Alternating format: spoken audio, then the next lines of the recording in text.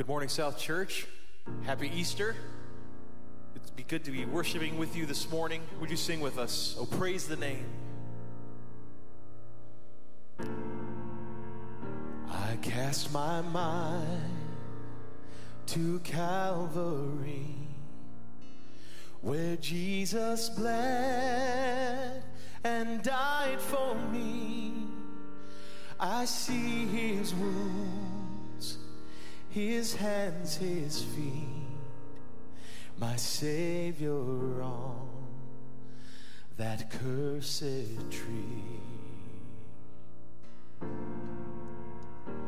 His body bound and drenched in tears, they laid him down in Joseph's tomb, the entrance sealed by heavy stone, Messiah still and all alone. Oh, praise the name. Oh, praise the name of the Lord our God. Oh, praise his name forevermore.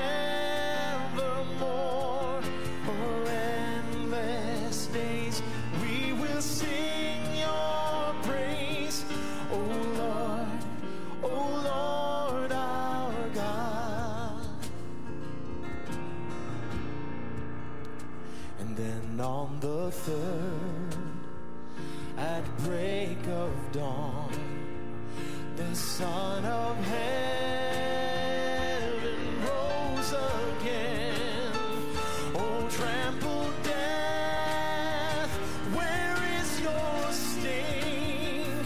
The angels roar for Christ the King.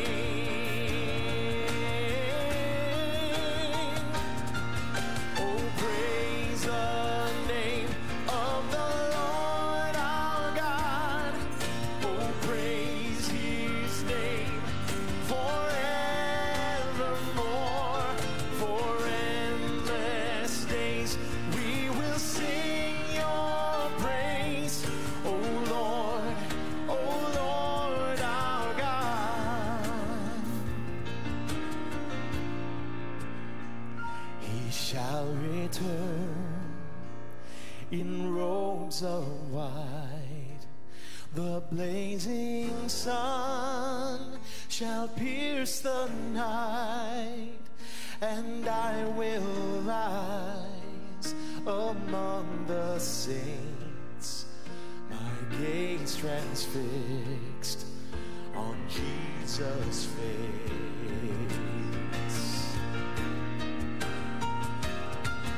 Oh, praise the name of the Lord our God.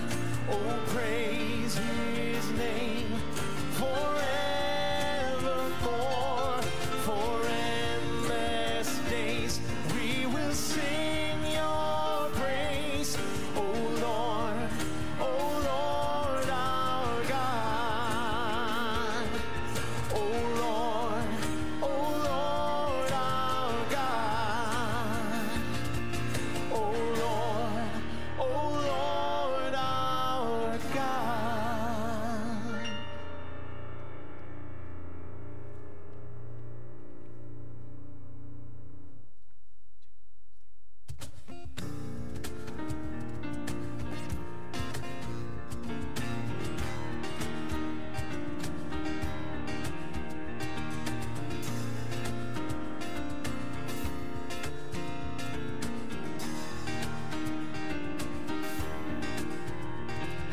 Christ the Lord is risen today.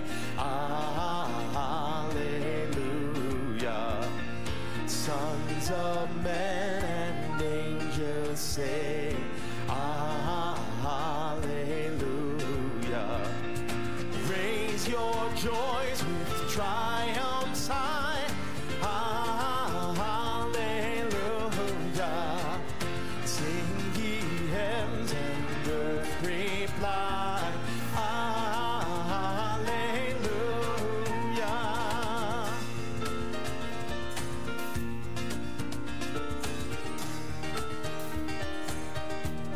again, our glorious King. Hallelujah. Where, oh, death is now thy sting. Hallelujah. Dying once, he all doth save. Hallelujah. Where thy victory, O grave. Hallelujah.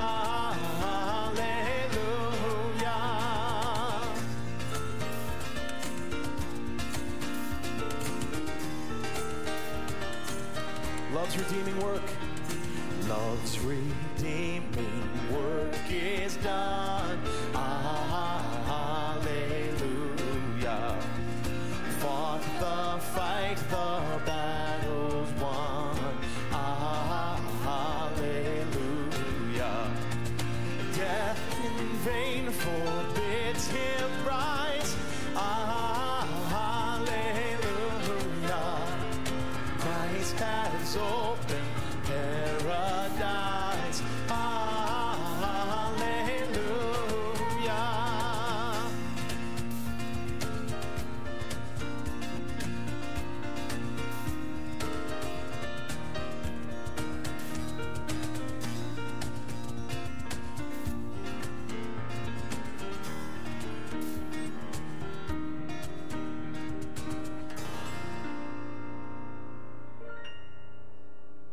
Well, welcome, South Church, as we gather today to celebrate the resurrection of Jesus Christ. This is Easter Sunday. It's a little bit different, but it is still going to be a great celebration. And those of you who are guests, who are watching this live stream service, we welcome you. We're glad that you're here, and we hope that this service will touch your heart. We always start out Easter services with an ancient tradition. I say, "He is risen," and you respond, "He is risen indeed." I couldn't hear it, but I know you were saying it.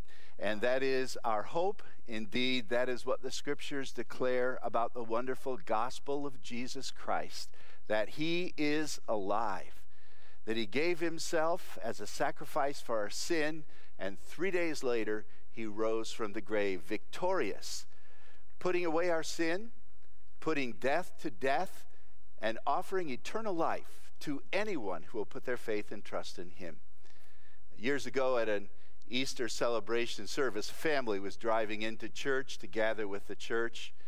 Remember how we used to be able to do that?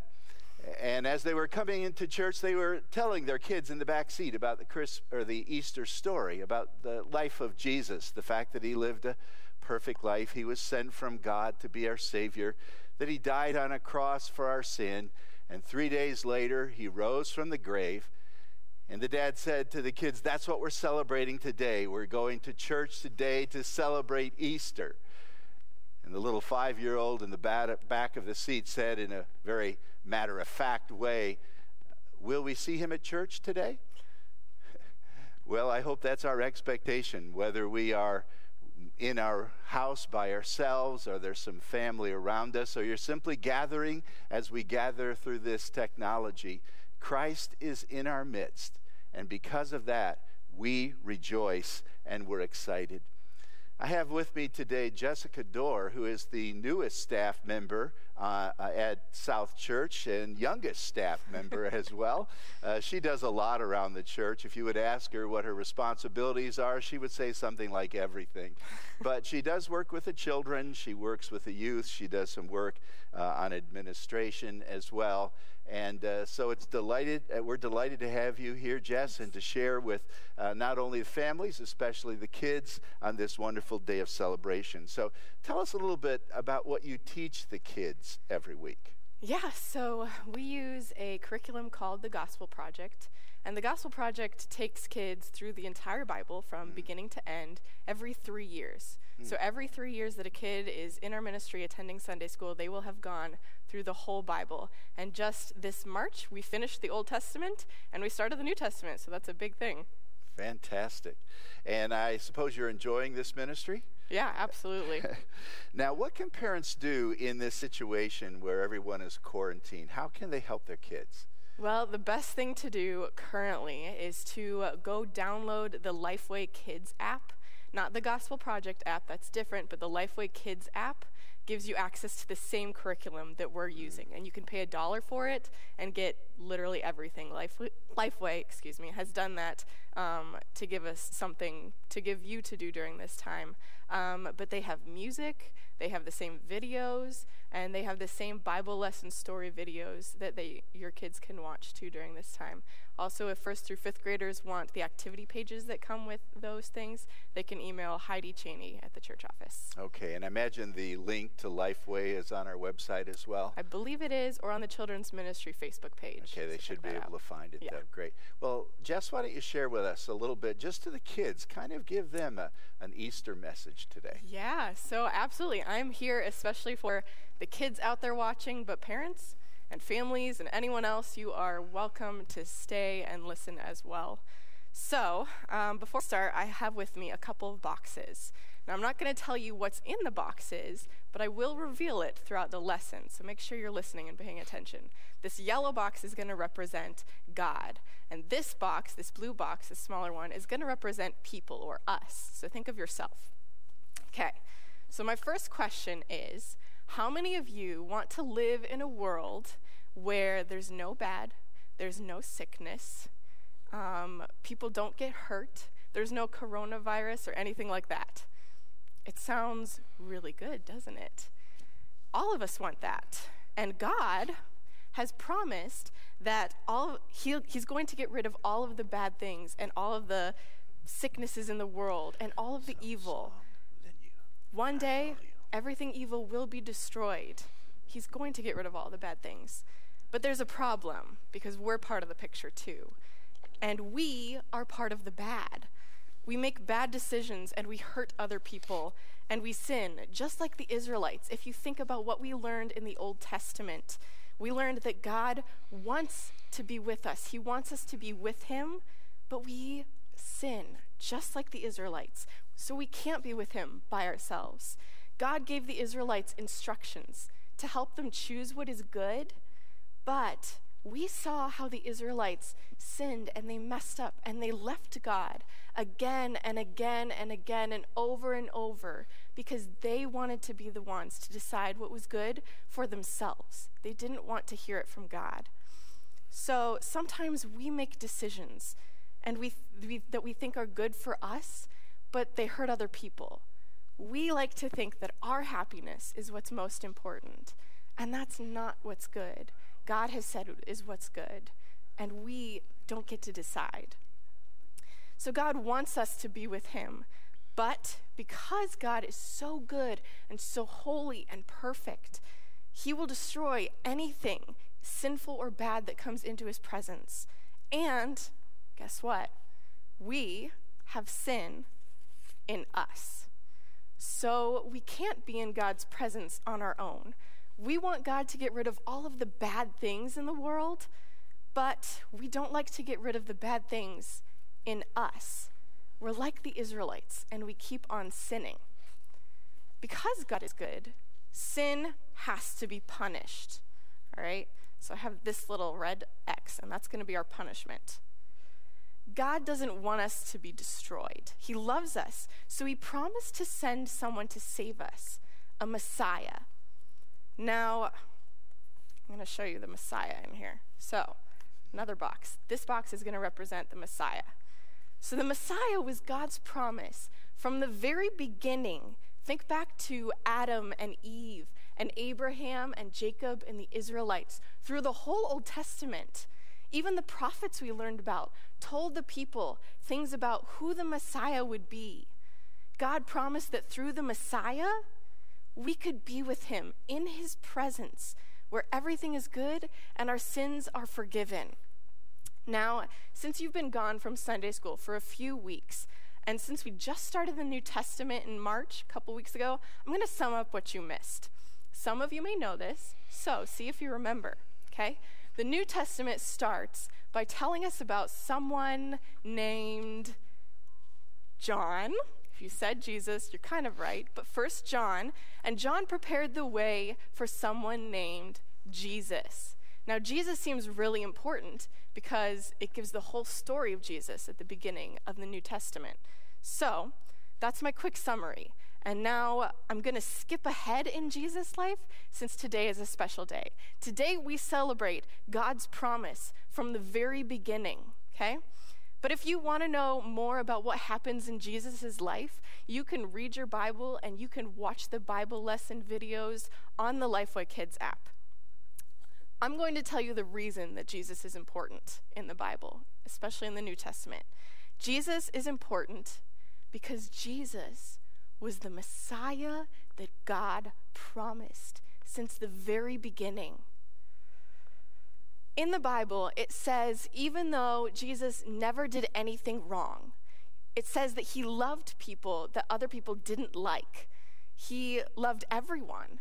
Even though he never did anything wrong, he was arrested one day and brought before someone named the high priest. Now, the high priest ran the temple where people worshiped God. And the high priest got to read the books of the Old Testament every day. So he got to hear about God's promise every day. And he should have recognized that Jesus was the Messiah that God promised. But instead, he got really angry and he came up to Jesus and he said, "Tell us if you're the Messiah." And Jesus said, "You have said it." Well, the high priest didn't want to believe it. So he said that Jesus had to be killed. Soldiers beat Jesus, and they took him before the Roman governor. His name was Pilate. A crowd of people followed Jesus there. They were shouting things like, "Kill him and crucify him." They didn't want him to live because he claimed to be the Messiah. So Pilate looked at them and said to Jesus, "Well, are you the king of the Jews?" And Jesus said, "You have said it." So Pilate handed Jesus over to the crowd to do with what they wanted to do, and they wanted to kill him. So they beat him, they put thorns on his head, and they nailed him to a cross. Right before Jesus died, he said, my God, why have you forsaken me?" Forsaken means to leave someone all alone without any help at all. God had turned away from Jesus because when Jesus died, he had agreed to take the punishment for all of us, all of the sin, for all of the world, for all of time. When Jesus died, there was an earthquake and the curtain in the temple tore in half. God did this to show that because of Jesus, there was a way that we could finally be with him and have our sins forgiven. And I'm going to tell you what that is in just a second. Well, 3 days after Jesus died, he was buried, some women came to his tomb. They were looking to ceremonially anoint Jesus. But an angel appeared all of a sudden and said, "He's not here. He's risen. Come see the place where he lay. Then go quickly and tell his disciples." The women looked around. They didn't see Jesus, so they left, and Jesus appeared to them. Then Jesus appeared to the disciples, and Jesus showed himself to many, many more people after that to show that he was alive again. Jesus had never sinned. He didn't have the same sin in us that we do. He doesn't have any of that. He had never messed up. So although he really did die, the punishment that he took for us couldn't actually destroy him and keep him dead. And because he was God's son, God raised him from the dead so that he could come back and show us that he was alive again because he loved us. Because Jesus chose to take our punishment, we can choose to give him our sinful lives. Now, this isn't a great gift, is it? But it is a choice that you can make. You can choose to give Jesus your sinful life. And in giving Jesus your sinful life, he gives you something in return. He takes your punishment and he gives you a gift. He takes all of your bad choices in life and he gives you a prize. That doesn't seem fair, does it? But Jesus loves you so much that he's willing to do that. And Jesus gets a prize because he lived a perfect life, because he never messed up. God gave him the prize of spending eternity in God's presence, where there is no bad at all, where everything is good, where you are loved and complete. And this is a choice that everyone can make between these two things. In the Old Testament, the book of Deuteronomy, chapter 30, verses 19 through 20, God says to his people, "Today I have given you a choice between life and death, between blessings and curses. Oh, that you might choose life so that you and your descendants might live. You can make this choice by loving the Lord your God, obeying him, and committing yourself firmly to him. He is the key to your life." Romans 10:19 in the New Testament says, "If you confess with your mouth that Jesus is Lord and believe in your heart that God raised him from the dead, you will be saved, and you will get to spend eternity in God's presence." We celebrate Jesus coming to life on Easter. He is God's promise to us since the very beginning. And Easter is a good reminder that you can choose to believe in God's promise. Thanks for listening. I miss you all, and I can't wait until we can see each other again.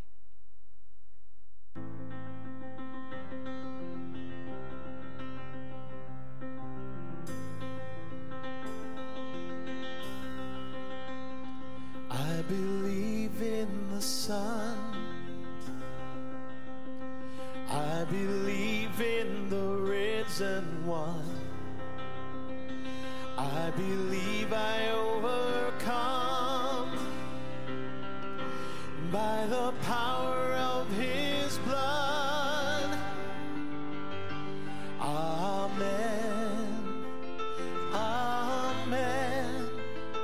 I'm alive because he lives. Amen. Amen. Let my song join the one that never ends, because he lives.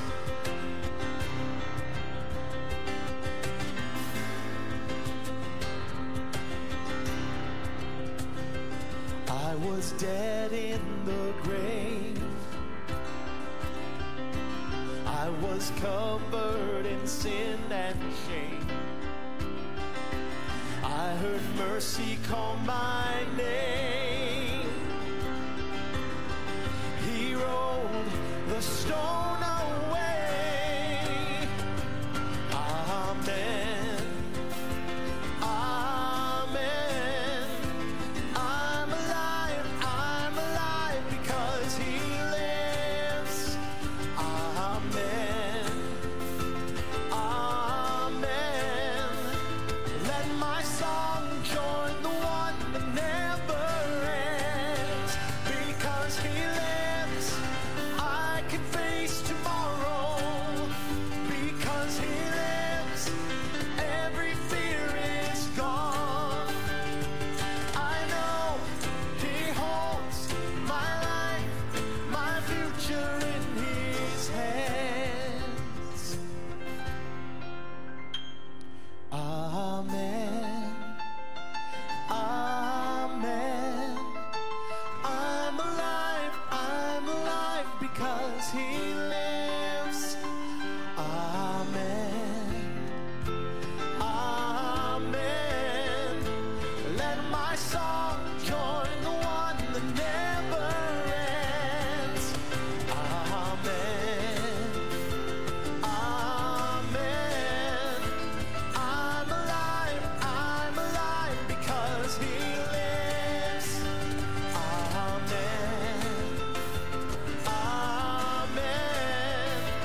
Let my song join the one that never ends, because he lives. Because he lives.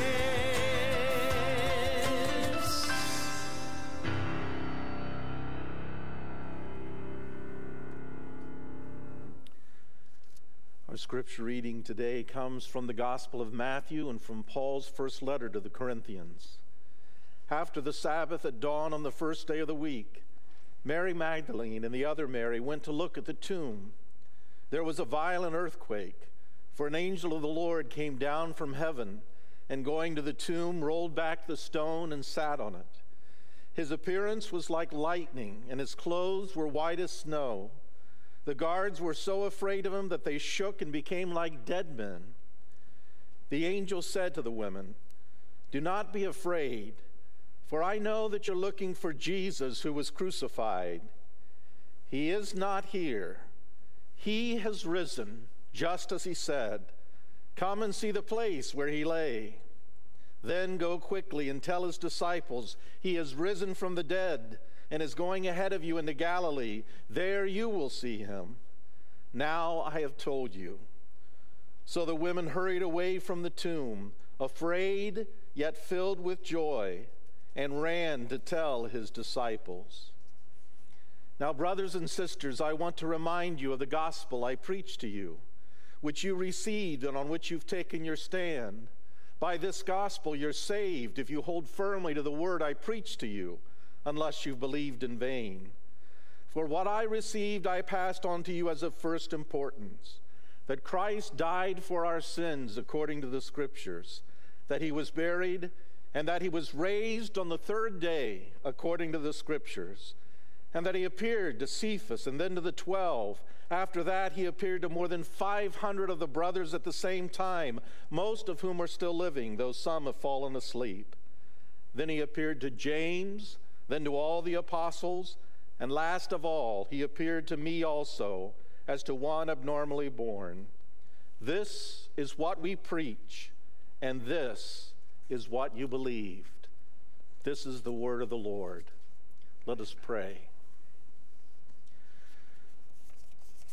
Lord, I pray that you will help us today to grow in the strength of our belief in these great truths, the great reality of the resurrection, and to grow in our trust in our risen Savior and Lord. We rejoice today that his resurrection guarantees that in the end, after the sufferings of Good Friday and the waiting and confusion and sorrows of Saturday, that the victory of Resurrection Sunday will be finally shared by all who have put their hope in you. We thank you for the gift of the Holy Spirit that you have sent to help us live now in trust and devotion in this time between the times, in our own Saturday of waiting until the final day of our resurrection and rejoicing in the presence of our fully triumphant Savior. And so now we ask for your grace and mercy, your help and healing, especially for those we know in our own number and others who are sick and those who are sorrowing. We ask again your sustaining strength for those who are serving so bravely to help bring that healing to others. We ask again for your wisdom and strength for our leaders, for our president and his team, for our government, our governor, and for leaders around the nation and around the world. And now, Lord, we pray that you will give us ears to hear the word, the message of hope and joy that we need to receive and believe today and every day, the good news of our risen and reigning Savior. It's in his name that we pray. Amen. It's difficult for us to imagine how discouraged those disciples were right after the crucifixion of Jesus Christ. And things didn't improve when, after a silent, agonizing Sabbath, news reached them on the first day of the week that the tomb in which Jesus was buried was empty. No one was rejoicing. Let me say it again. No one was rejoicing. All of the disciples were beside themselves. They were frantic with fear. They were hiding. They were dispersed. And the Bible tells us that that fear lingered even after the resurrection of Jesus Christ, because they didn't understand all that was going on. That's why I think it's very unjust for us to pick one disciple out of the group and call that person a doubter. Let me encourage you to open your Bibles, if you have them handy, to John's Gospel, chapter 20, and we'll get a sense of the grim situation, even on the first day of the week when people didn't quite understand what was happening. We read in John 20 and verse 1. Early on the first day of the week, while it was still dark, just before dawn, Mary Magdalene went to the tomb and saw that the stone had been removed from the entrance. And that shocked her. There were other women with her, but they went running to Peter and to John, the disciple whom Jesus loved, as he's described here in verse 2. And they said, "They have taken the Lord out of the tomb, and we don't know where they placed the body." That's quite an accusation. Who is the they? Is it the Roman authorities, the guards, the Jewish leaders, grave robbers? Whatever it was, she wasn't thinking resurrection. Someone took the body. So Peter and John go running to the tomb with her. And when they arrive at the tomb, they see that the stone is rolled away. They peer inside and notice that it's empty. They see the grave clothes laid out in such a way that it appears the body just vaporized. And the clothes, the linen, they were neatly wrapped and in their place. And so the Bible tells us here, when they saw all of this, they actually investigated a little bit. And this is verse 8 of John 20. It says they went inside, and John believed. I'm not exactly sure what he believed. Maybe believed that the body was gone. Maybe he did have a sense of the resurrection. But as we're going to see, John was still battling discouragement later on. Verse 9 sets the record straight. It says they still did not understand from Scripture that Jesus had to die and rise from the dead. They, all of them, still did not understand what had taken place. They all had forsaken Christ when he died. They all went into hiding, and they were all confused at this early news. Now, if you go to verse 10, it says that the disciples went back home. They went back to the room where they were staying, but Mary lingered at the tomb. And as she lingered, she saw a person there whom she thought was the gardener. And she said, as she was crying, she said in answer to the question, "Why are you crying? They have taken him away." She still didn't get it. And then as he began to talk with her and said, "Mary," she recognized the voice and said, "Rabboni." And Mary Magdalene saw Jesus. It's important for us as we see the gospel account that the Lord revealed himself first to the women. And it was the women who first came to the tomb, bold enough to be identified with what had taken place to their master and to their Savior. Jesus says in verse 17, "Don't hold on to me. I have to go to the Father, but go and tell the disciples, tell the brothers that I'm ascending to my Father and your Father, to my God and your God." In other words, Jesus hadn't rejected his disciples, even though everyone had turned their backs on him. In verse 18, Mary goes to talk to the disciples. "I've seen the Lord," she says. Here's the first courageous, vibrant witness of the resurrection from someone who believes and wants to tell others. She's seen the Lord. The Bible tells us in Luke 24, when the disciples heard this, they said it was nonsense. Remember the two individuals, the two disciples on the road to Emmaus, also Luke 24? When they encountered Jesus Christ, they just spoke of discouragement. "Why are you so sad? Have you not heard?" they said to him, not knowing it was Jesus. "Have you not heard what's going on in Jerusalem? Jesus, our Messiah, we were hoping that he would set up the kingdom, but they've killed him and buried him," and they put a period after that statement. Now, it seems as though that the Christian's favorite pastime is discouragement. and doubt. The Bible tells us they all forsook him, they all were hiding, and they were all confused. And so I want to make this point, and hear me clearly. All believers struggle with doubt sometimes. The best of believers struggle with doubt. I love the quotation from the famous English preacher Charles Haddon Spurgeon. He said, "I do not believe that there ever existed a Christian yet who did not now and then doubt his interest in Jesus. I think when a man says, 'I've never doubted,' it is quite time for us to doubt him." Spurgeon said, "I doubt the man who's never doubted." And even the Venerable John Calvin said, "Surely we cannot imagine any certainty that is not tinged with doubt, or any assurance that is not assailed by some anxiety." Dear Christian friend, do you struggle with doubt? It is universal. All of us have that experience where we battle with our own faith at times, and times like this, when there's a pandemic, when there's a crisis, sometimes our doubts get the better of us. A Christian writer, Madeleine L'Engle, not sure I pronounced that last name right, but I love her quote. She said, "The minute we begin to think we know all the answers, we forget the questions.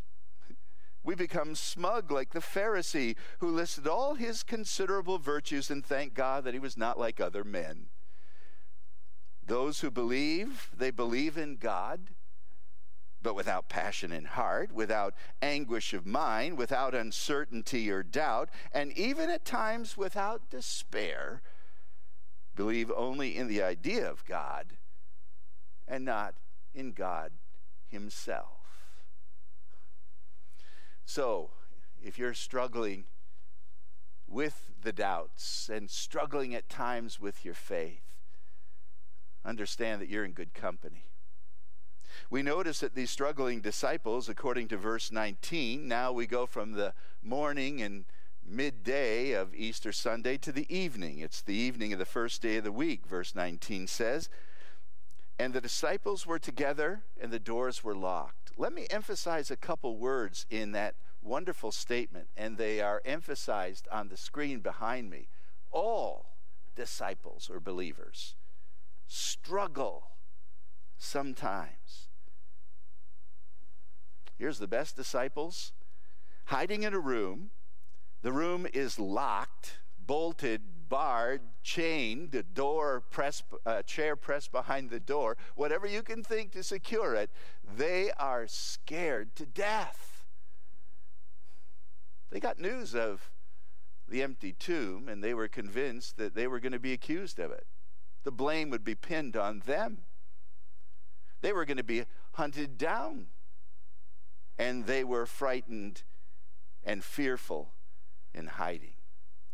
Fear is evidence of a lack of faith.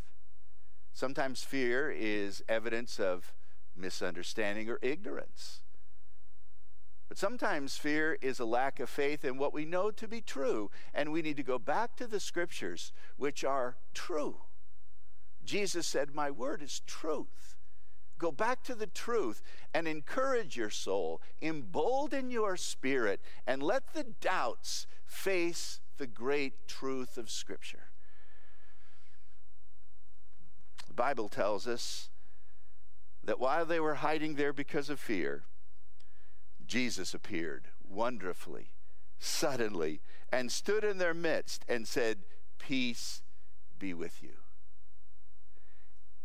And I want you to get this point very clearly. Jesus appears to us in the midst of our struggles in mercy. It's the mercy of Jesus, it's the love of Christ that brings him to weak, doubting disciples like us. On the day in which we should be so encouraged and so lifted up and so strong, Jesus appears and he says peace. That comes from that great Hebrew word shalom, peace in all its dimensions.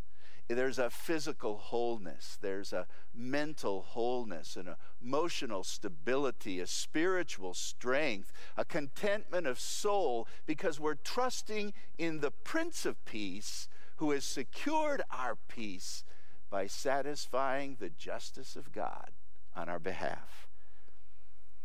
The Bible tells us before the cross, this was the message of Christ to his disciples. A few chapters earlier in John's Gospel, chapter 14, he told them that he was going to be leaving, and they were troubled. But in verse 27, he said, "Peace I leave with you, peace I give to you. I don't give you peace like the world gives. So don't let your hearts be troubled, and don't be afraid. I'm giving you the gift of peace." In chapter 16, when he gave the great discourse to his disciples, sometimes called the Upper Room Discourse, that was the subject of his message often. Verse 33, "I've told you these things so that in me you will have peace." In this world, you're going to have trouble, persecution, difficulties, disease, death, tragedies. But take heart, I've overcome the world. There's a better kingdom coming than the one we are in right now. It's the eternal kingdom, and we're to seek first that kingdom, the kingdom of God and his righteousness. You see, God wants his children to be characterized not by confusion, but peace. J.C. Ryle put it so well. We can safely conclude that Jesus intended peace to be the keynote of the Christian message. Peace with God and the peace of God, ruling our hearts and minds through Christ Jesus. Are you a person who possesses peace? And are you a peacemaker? The keynote of the message for the believer is this wonderful peace. Now notice Jesus initiates this visibility, this appearance, and he also, verse 20, shows them his hands and his side. The wounds of Christ, they're not scars, they're wounds. They're not bleeding, but they're apparent. The only one who will be wounded in heaven is Jesus. Why? Well, so they would know that it was him. So that they could see that his body was real, glorified, yes, but real. So their hearts would be filled with peace. So that we would forever remember the great sacrifice and love that Jesus displayed on our behalf to save us from sin and make us his children. Wesley put it so well. 5 bleeding wounds he bears, received on Calvary. They pour effectual prayers. They strongly plead for me. Forgive him, oh, forgive, they cry. Forgive him, oh, forgive, they cry. Nor let that ransomed sinner die. The wounds of Jesus are so precious to the believer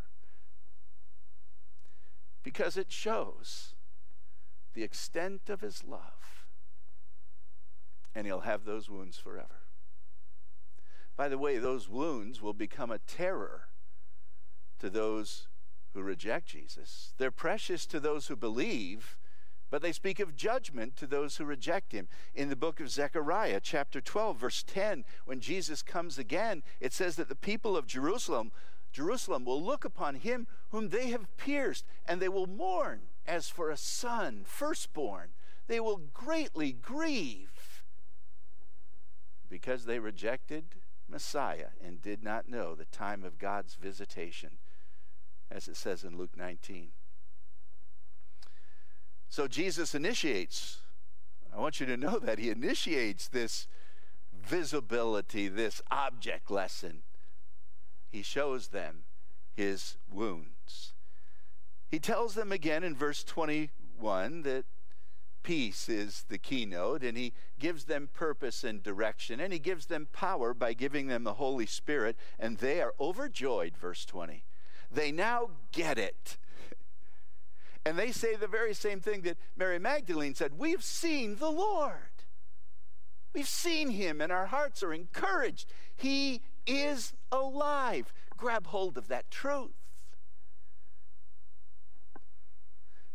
But in verse 24, we read these words. Now, Thomas, who is also called Didymus, Thomas is Aramaic, Didymus is Greek. They both mean the same thing, twin.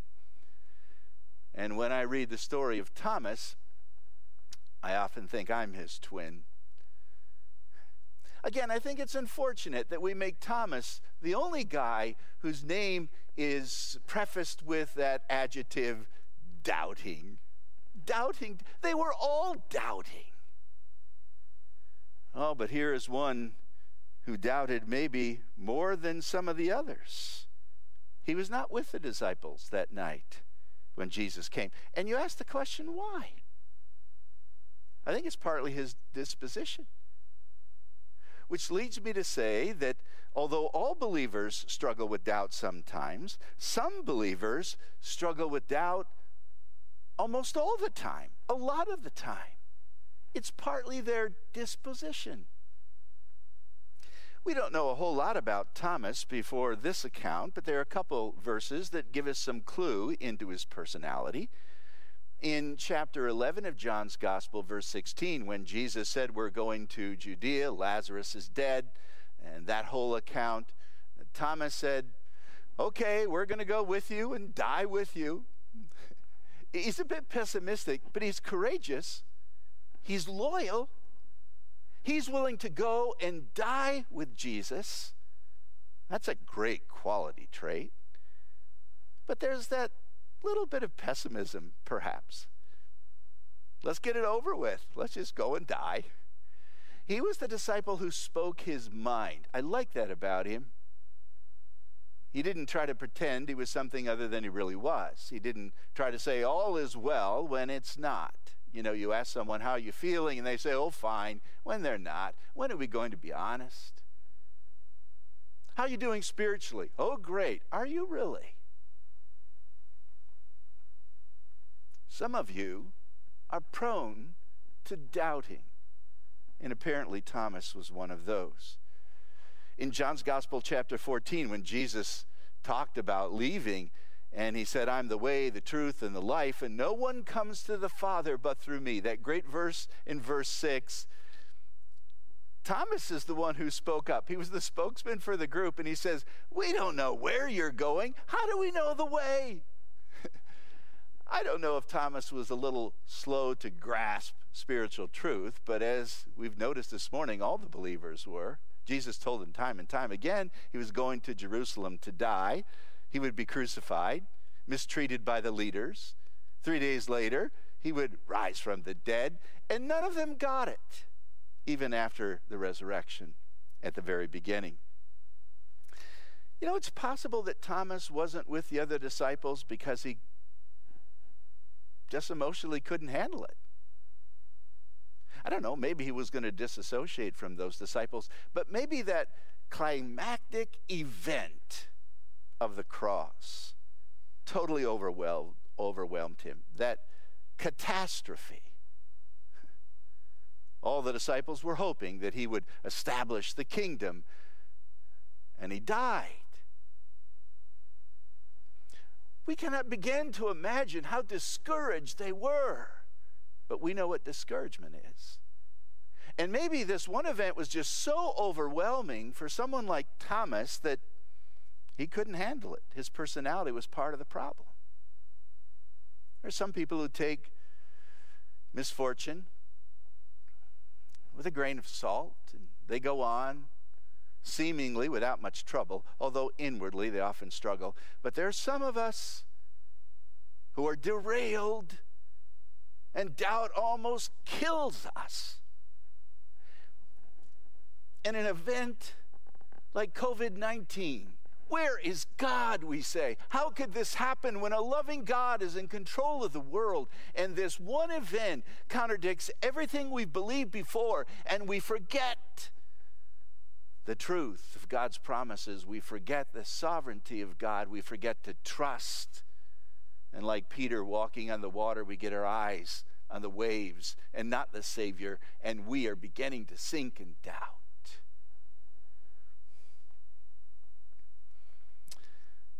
I think Thomas was frustrated, and while we don't know the real reason why he wasn't with the other disciples, he missed a rich blessing.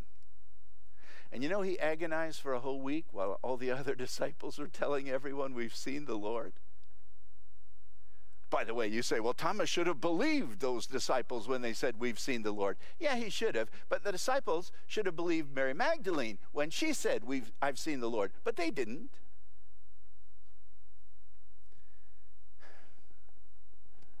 So Thomas, to his credit, is at church next Sunday night. The very first Sunday in which they're commemorating the resurrection of Christ, Thomas is there. This is verse 26. It's a week later. They're in the same place. Thomas is with them. The doors are still locked. Isn't that interesting? And Jesus appears. I want you to know, my friend, that Jesus appears in mercy. Once again, he appears in mercy, this time to Thomas. It's sudden. It's amazing grace. And it's the same message. Peace I give to you. My peace I give to you.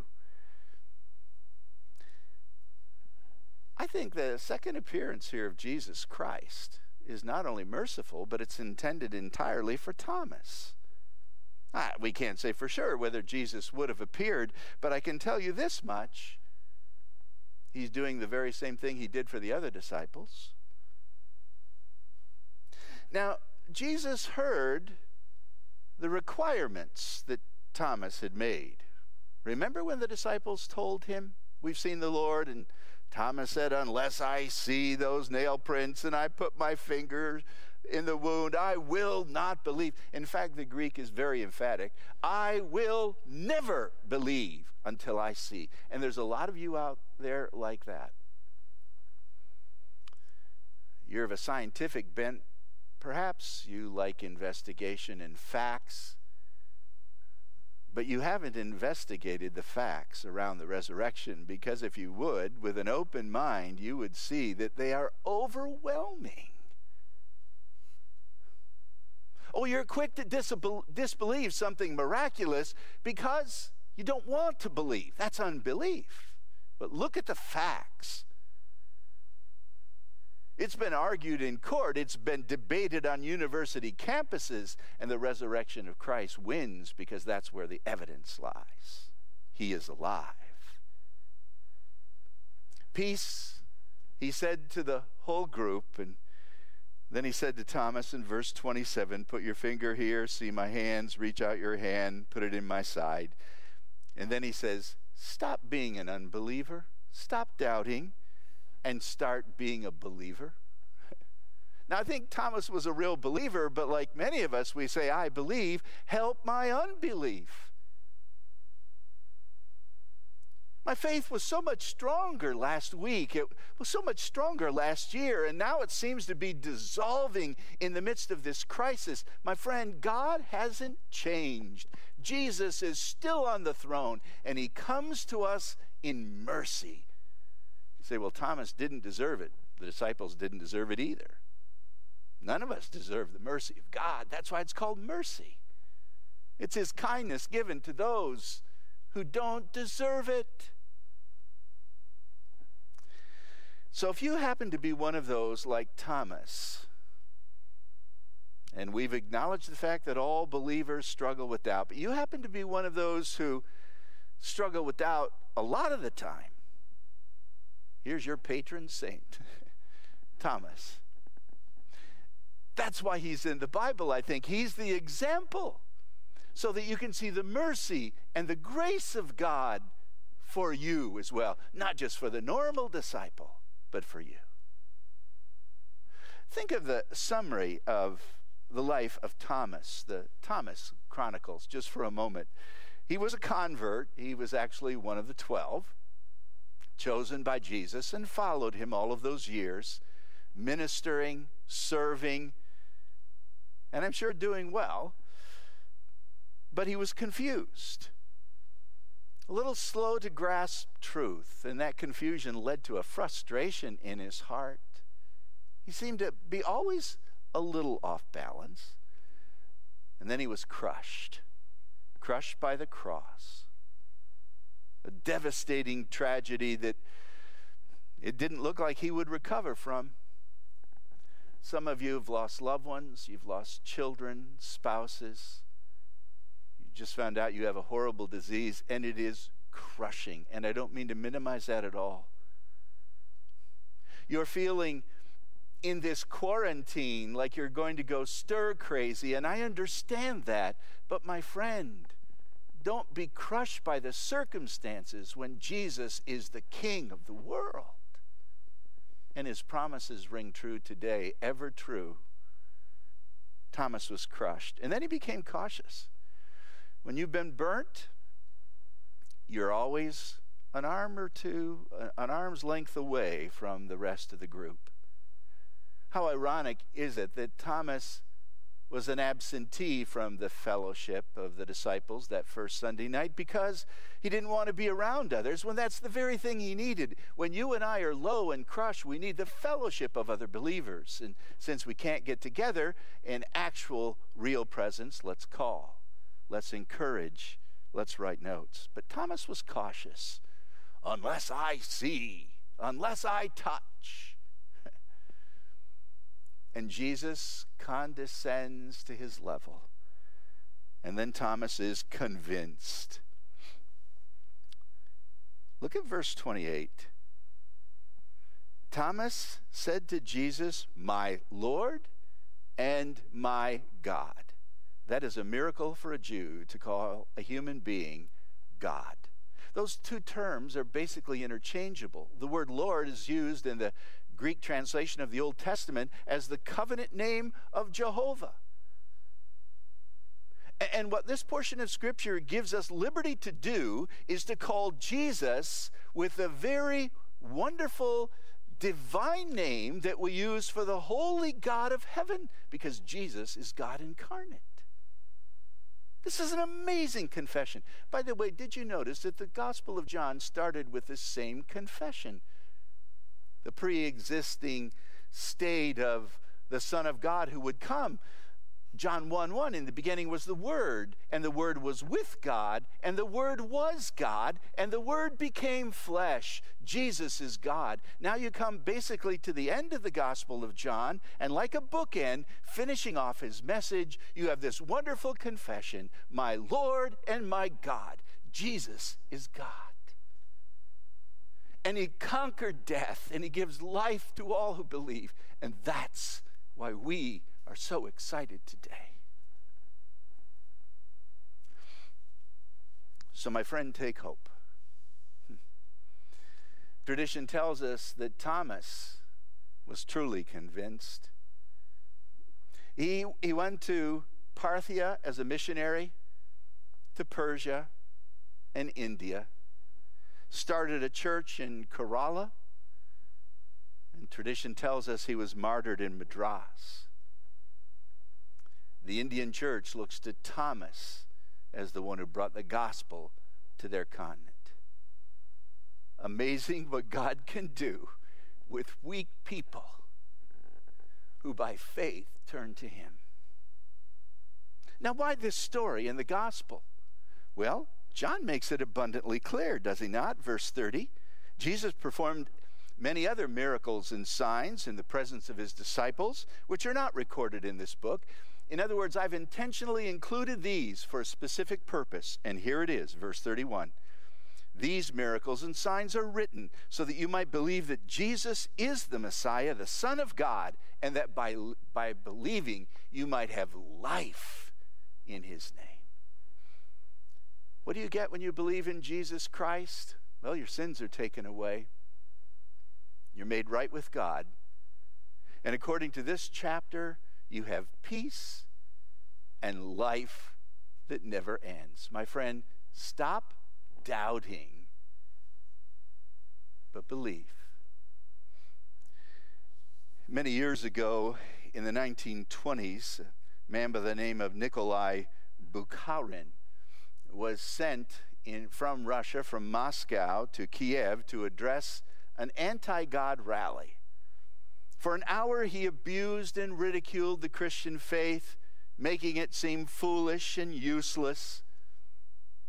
It's like some of the modern atheists try to do today. It's as if the whole structure of Christianity would fall into ruins. And then he opened the meeting up for questions, and a man of faith in the back rose his hand and said, "Do I have permission to speak?" And Nikolai said, "Yes, you can."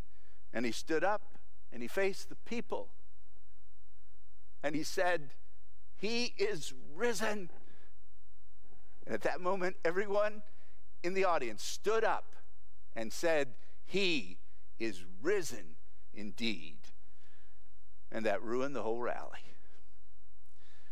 The resurrection of Jesus Christ ruins the work of the devil and gives peace and life to all who believe. Let's pray. Heavenly Father, it is my prayer that some hearing these words today, the kids who listen to Jessica's message, and the adults too, who've heard the words that have been sung in these wonderful songs, heard the scripture read from Pastor Doug, and as he took us to the throne of grace, and now the words from John's gospel, it is our prayer that some who've never believed in Christ would believe with all of their heart, and that those who believe would take courage and lose their doubts in the sea of belief, because Jesus is alive. In his name we pray. Amen.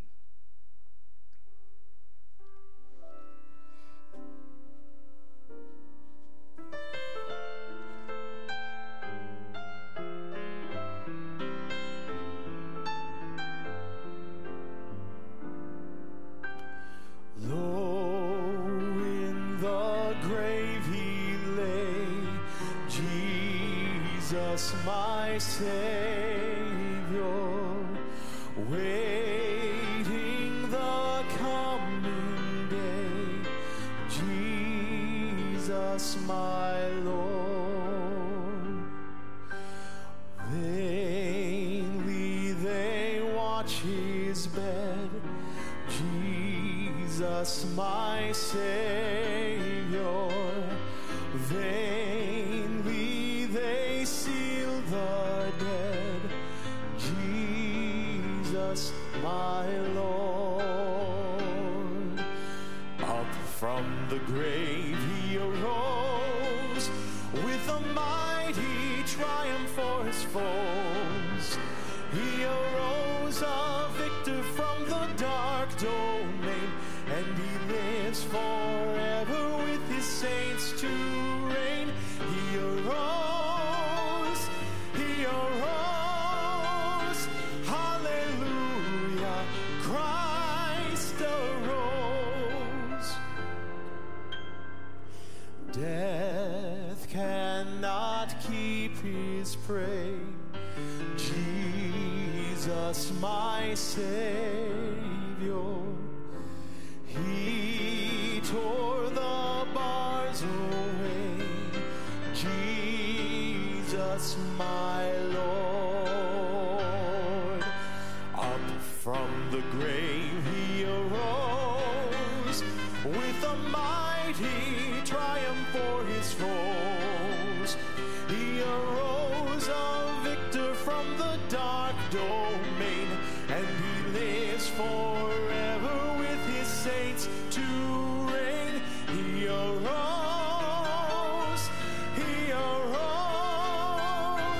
hallelujah, Christ arose.